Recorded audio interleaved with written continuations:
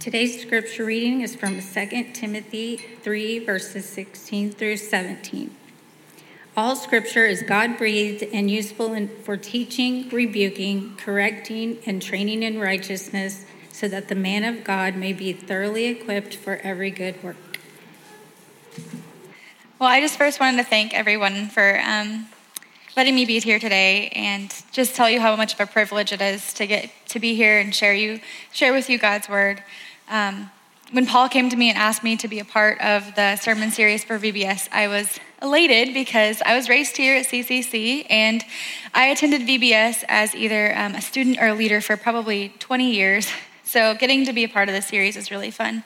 Actually, as I was preparing for today, I remembered that I had this t-shirt quilt made by my aunt when I was in high school with shirts from when I was littler, when I was a kid.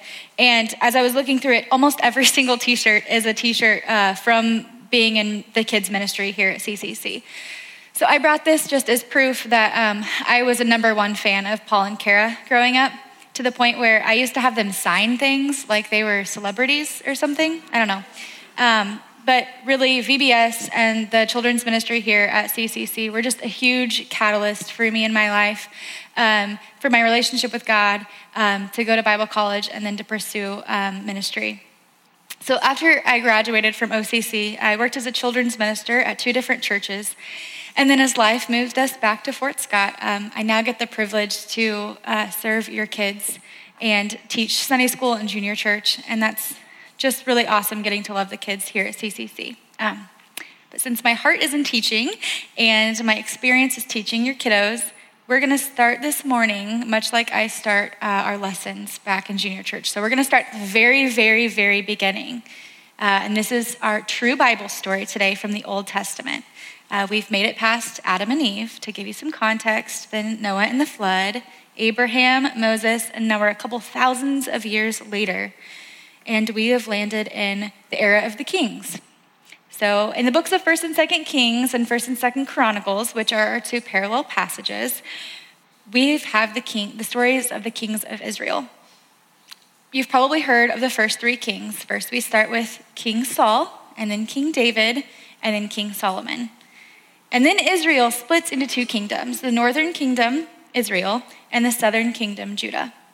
Judah then has 15 kings, most of whom were bad kings. And then we end up in our passage today, 2 Kings 22, and the parallel passage, 2 Chronicles 34, with King Josiah. Now, we are 342 years past the dividing of the 2 kingdoms. So for me, sometimes when I'm looking at the Bible stories or I talk about years or dates or times, I can't really wrap my brain around that because it's so long ago, and sometimes a number like 342 years doesn't really mean a lot to me. So if you're like me, let me put it in a little perspective for you. From the time of President George Washington to the time of our current President Trump, there have been 230 years. Obviously, there have been some pretty major changes in American history. And the divided nation of Jerusalem now has an additional 112 years on us. So there's a lot that's happened in this nation. And Josiah didn't come into a kingdom free from issues or calamity. In fact, in 2 Chronicles 33, right before the reign of Josiah, it says, Amon was 22 years old when he began to reign. And he reigned for 2 years in Jerusalem. And he did what was evil in the sight of the Lord, as Manasseh his father had done. Amon sacrificed to all the images that Manasseh his father had made and served them. And he did not humble himself before the Lord, as Manasseh his father had humbled himself. But this Amon incurred guilt more and more. And his servants conspired against him and put him to death in his house. But the people of the land struck down those who had conspired against King Amon. And the people of the land made Josiah, his son, king in his place. Now, Jerusalem had elected these kings to be moral representative of themselves as a whole nation before God. So the moral state of Jerusalem before God is directly represented by that of the king. And leading up to King Josiah, Jerusalem had many bad kings and were judged by God based on the action of those kings. For example, Jehoram made Israel go astray And in 2 Chronicles 21:11, it says, to the point where God struck him with a horrible disease. And if you want to know more information about that, look that up yourself, because let me just tell you, it is not appropriate for me to say up here, okay? Okay, now Ahaz burned his own sons as an offering to the pagan gods. And then Manasseh dealt with fortune telling, omens, sorcery, and mediums. And the Bible even says in 2 Chronicles 33:9 that Manasseh led Judah and the inhabitants of Jerusalem astray to do more evil than the nations of whom the Lord destroyed before the people of Israel. This evil king Manasseh reigned for 55 years in Jerusalem. So you can imagine the amount of destruction that he had caused. And then his son Amon ruled for just 2 years, leaving the throne finally to King Josiah. Now, King Josiah had been made king at just 8 years old. And at this time, he had advisors that managed his kingdom while he was still young. But as we see in the text just a few verses later, King Josiah was making decisions for himself when he was just 16, and they were godly decisions. 2 Chronicles 34:3 says, for in the 8th year of his reign, while he was yet a boy, he began to seek the God of David, his father. And in the 12th year, he began to purge Judah and Jerusalem of the high places. The high places were places of worship and sacrifice to Canaanite pagan gods, such as Baal or Molech and Asherah. These high places dated back to the time of King Solomon, when he established these places as for his foreign wives, for them to worship their pagan gods. The Jerusalem people would go to these places to worship these gods, but the worship that took place there was detestable, and it required things like child sacrifice and prostitution. And these things were happening in the temple and all around Jerusalem. So King Josiah made a conscious decision not to make the mistakes of his father, but to lead in the righteous way of his ancestor David.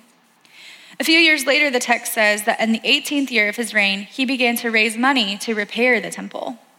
And as he was doing so, the priest Hilkiah found the book of the law of the Lord. It's believed that the Pentateuch, or the book of the law of the Lord, had been destroyed all through Jerusalem, except for this one copy that was hidden and preserved in the temple. Now, this happened near the end of the complete eradication of the worship of the Lord during the reign of the evil king Manasseh and Amon. The scrolls that they found were parts of the earlier Old Testament that laid out instructions for the temple, instructions for the people of Jerusalem, and the covenant between God and the nation of Israel. When King Josiah read these words, he was greatly distressed, and the Bible says he tore his clothes, which is a sign of great agony, because he had just learned that even with the changes that he had made to Jerusalem, Jerusalem had strayed so far from God's plan. He may have even just learned for the first time that God considered the kings the covenant leaders, a role in which Josiah, not having read the word of the Lord, had not fulfilled. So Josiah got to work. He took the book of the law to a prophetess to hear if it was truly God's word. And when he learned that it was, he started working on correcting Jerusalem and leading their hearts back to God. He had the law read before the people, and he made a covenant with God for Jerusalem.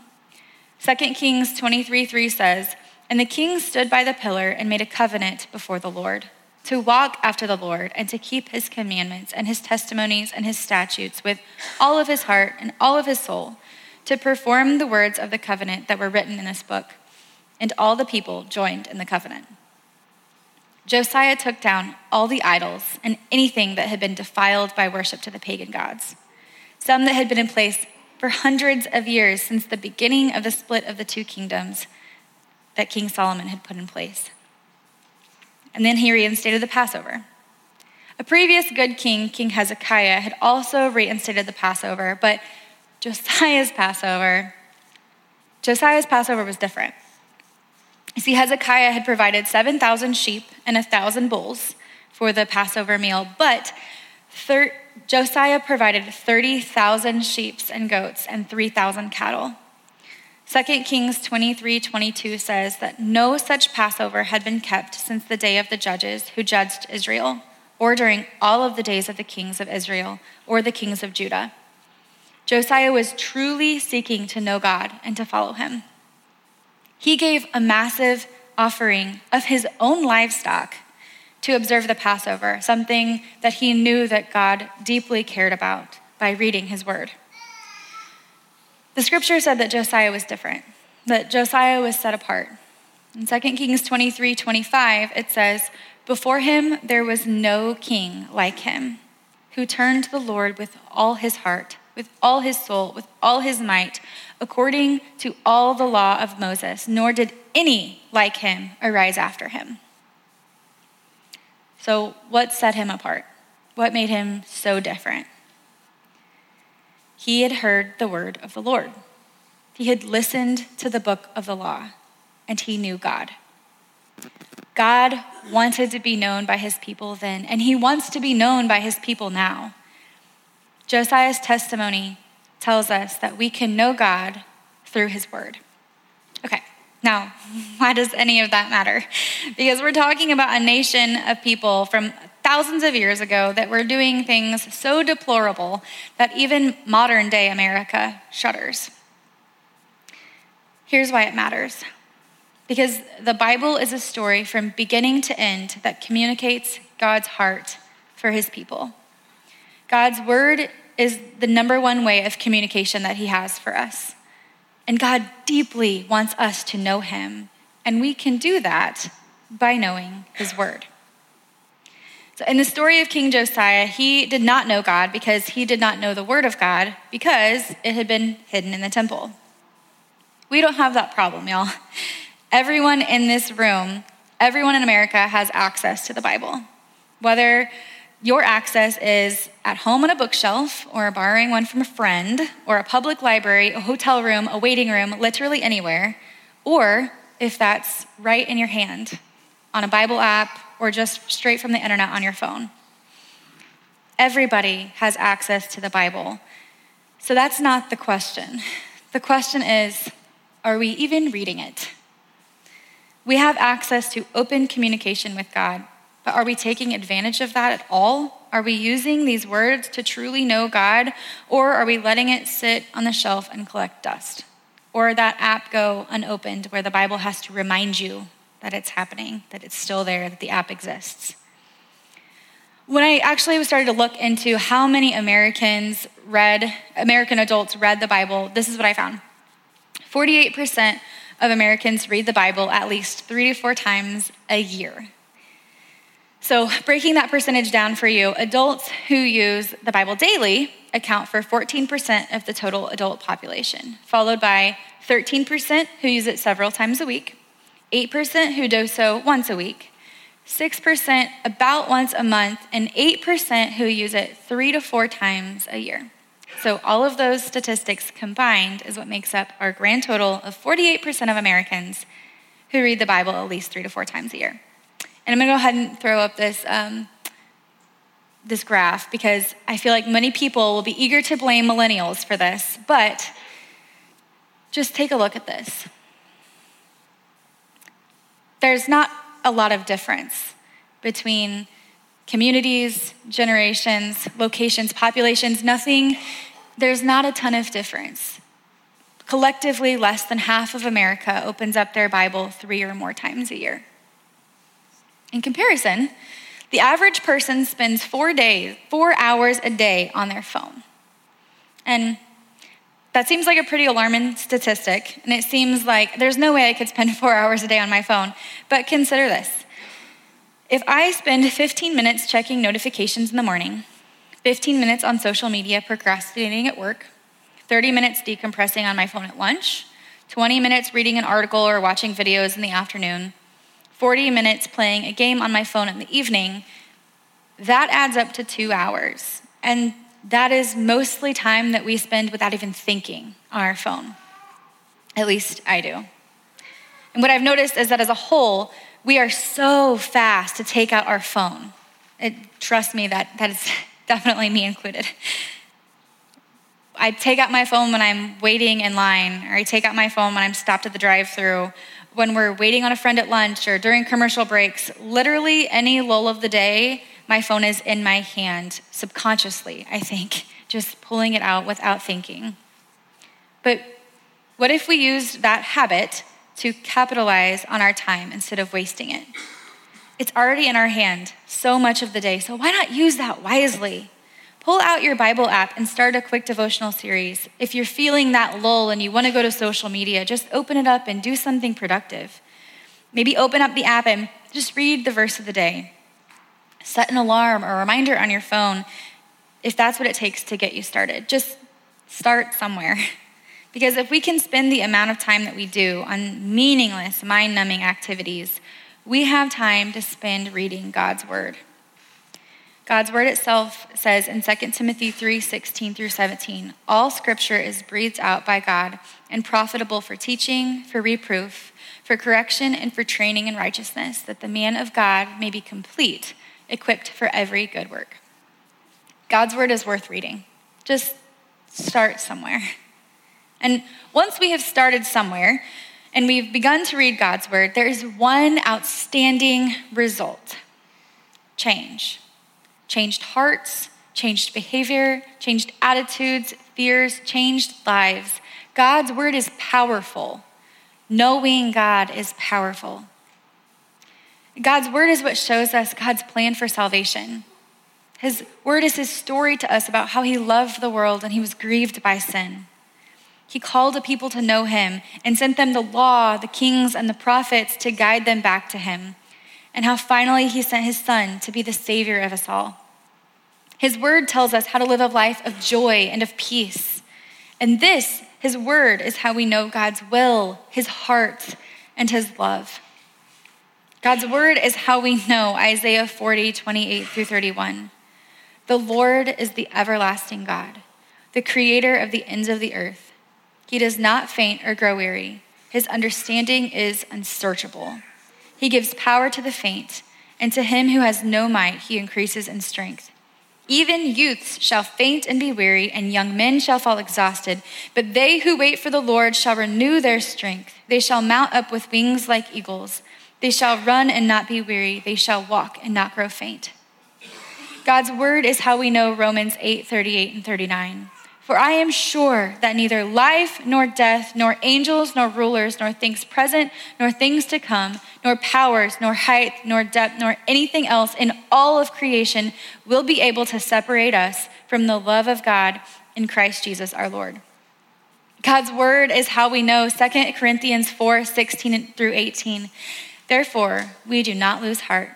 Though outwardly we are wasting away, yet inwardly we are being renewed day by day. For our light and momentary troubles are achieving for us an eternal glory that far outweighs them all. So we fix our eyes not on what is seen, but on what is unseen, since what is seen is temporary, but what is unseen is eternal. I cannot read these words and not be changed by them. I cannot read about the power and the strength and the love and the glory of God without being changed by that truth. And the truth is that studies prove that the people who read the Bible are more at peace and find more joy in life as opposed to those who don't. Because this book isn't just a book. It's a story of God and his people. A story of an almighty God who pursues a broken, reckless, unworthy human race that he loves so deeply and so completely that it is overwhelming and all-encompassing. Some of you know, some of you I'm sure don't, but the last 11 days have been a pretty wild ride for me. Last Thursday night, I experienced for the first time in my life a seizure-like episode. I lost total control of my body, had convulsions and postured, and was terrified. Over the next several days, I had over 35 seizure-like episodes and was taken to multiple ERs, admitted to KU Med, released, and had multiple doctor's office trips. By Monday, no doctor could tell me exactly why they thought this was happening to me, and most doctors thought I was either crazy or faking it. After having 3 episodes in a row, multiple nurses and the rapid response team were in my room, and a doctor whom I had never met, and also this was at KU Med, doctor whom I had never met came in the room and looked at me and said, "Are you stressed out? Do you need a Xanax?" And I was humiliated. I was confused and frustrated, and I felt so defeated because I felt like no one was listening. But at the end of the day, when I laid my head on my pillow at night, I had hope. Not because the doctors figured it all out, even though it seems like they did. Because honestly, I don't know what the last week of my life means for the rest of my life, if it will impact it or if it won't. But I have hope because I know that whatever happens, God is holding me. That may not mean that I get a happy ending to the hardships in my life like it seems like I did this time. I definitely won't. But what it means is that every single day I get to wake up knowing that the God of the universe loves me. And he sent his son to die for me. And he sent his word for me to know him and be loved by him. To feel his peace that surpasses all understanding. To know not to be anxious about tomorrow, but to let tomorrow worry about itself. And to know that nothing will separate me from the love that is in Christ Jesus our Lord. I know that through the word of God, I am a changed person. Not a perfect person by any means, but a changed person. I can rest in God's truth every day. You see, God doesn't want us just to know about him, facts and information, but to truly know him. John 17:3 says, "Now this is eternal life, that they know you, the only true God, and Jesus Christ whom you have sent." The way we know God, to truly know him, is by reading his word. My prayer is that today, if you are looking for peace, joy, wisdom, truth, or whatever you may be seeking, that you will seek God through his word and be changed by what he has to say to you. You will carve out time in your day to spend in the depths of his love story to you. And you will be changed by the truth of his word, and it will impact your life in a way that you could never imagine. And that you will rest, hope, and trust in the God of the universe who is calling out to you through his unchanging word. God, thank you so much for today and for this community of believers and for your word that proves to us over and over again the depths of your love. Father, I thank you for your truth and your unfailing grace and love and kindness towards us, a people who are so undeserving. I thank you for these people who we get to come together every week and worship you. Thank you for Jesus. In his son's name we pray.